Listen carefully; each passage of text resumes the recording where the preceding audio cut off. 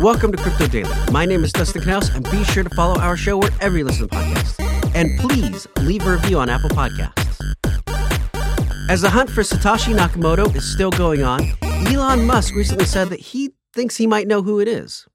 He said that if we look at all of the work and ideas leading up to the creation of Bitcoin, it seems like the best theory of who it could be would be Nick Szabo. Musk recently said on a podcast, it seems as though Nick Szabo is probably more than anyone else responsible for the evolution of those ideas. He claims not to be Nakamoto, but I'm not sure that that's neither here nor there. But he seems to be the one more responsible for the ideas behind Bitcoin than anyone else. Now, Nick Szabo is an early computer scientist, legal scholar, and cryptographer that graduated from the University of Washington in 1989 with a degree in computer science. The term smart contract was actually created by Szabo, and he also created BitGold, which was a digital currency before Bitcoin that Bitcoin is clearly based on. Anyway, Musk also said that he doesn't think the name or person behind Bitcoin matters, and he even quoted Shakespeare's famous line, "A rose by any other name would smell as sweet." Well, it's been reported that Instagram is looking to add cryptocurrency to its platform. Not too much has been released, but their goal would be to also allow NFTs on the platform as a collectibles tab.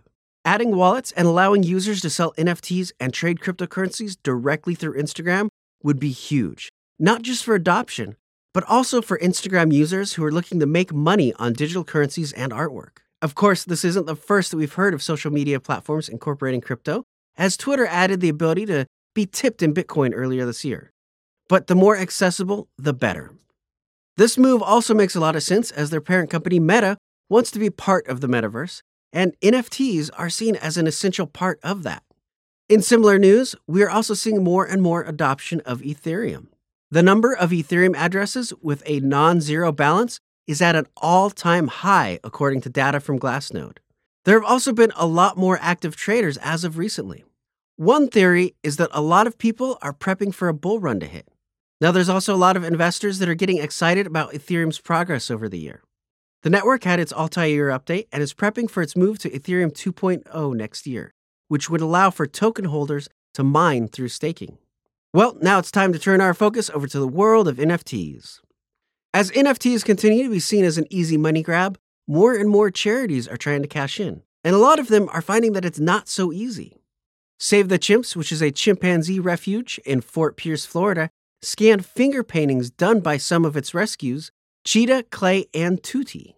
Their NFTs were priced to sell at $25 each, but they've honestly only raised a few $100s so far. But on the other hand, some charities have seen more success.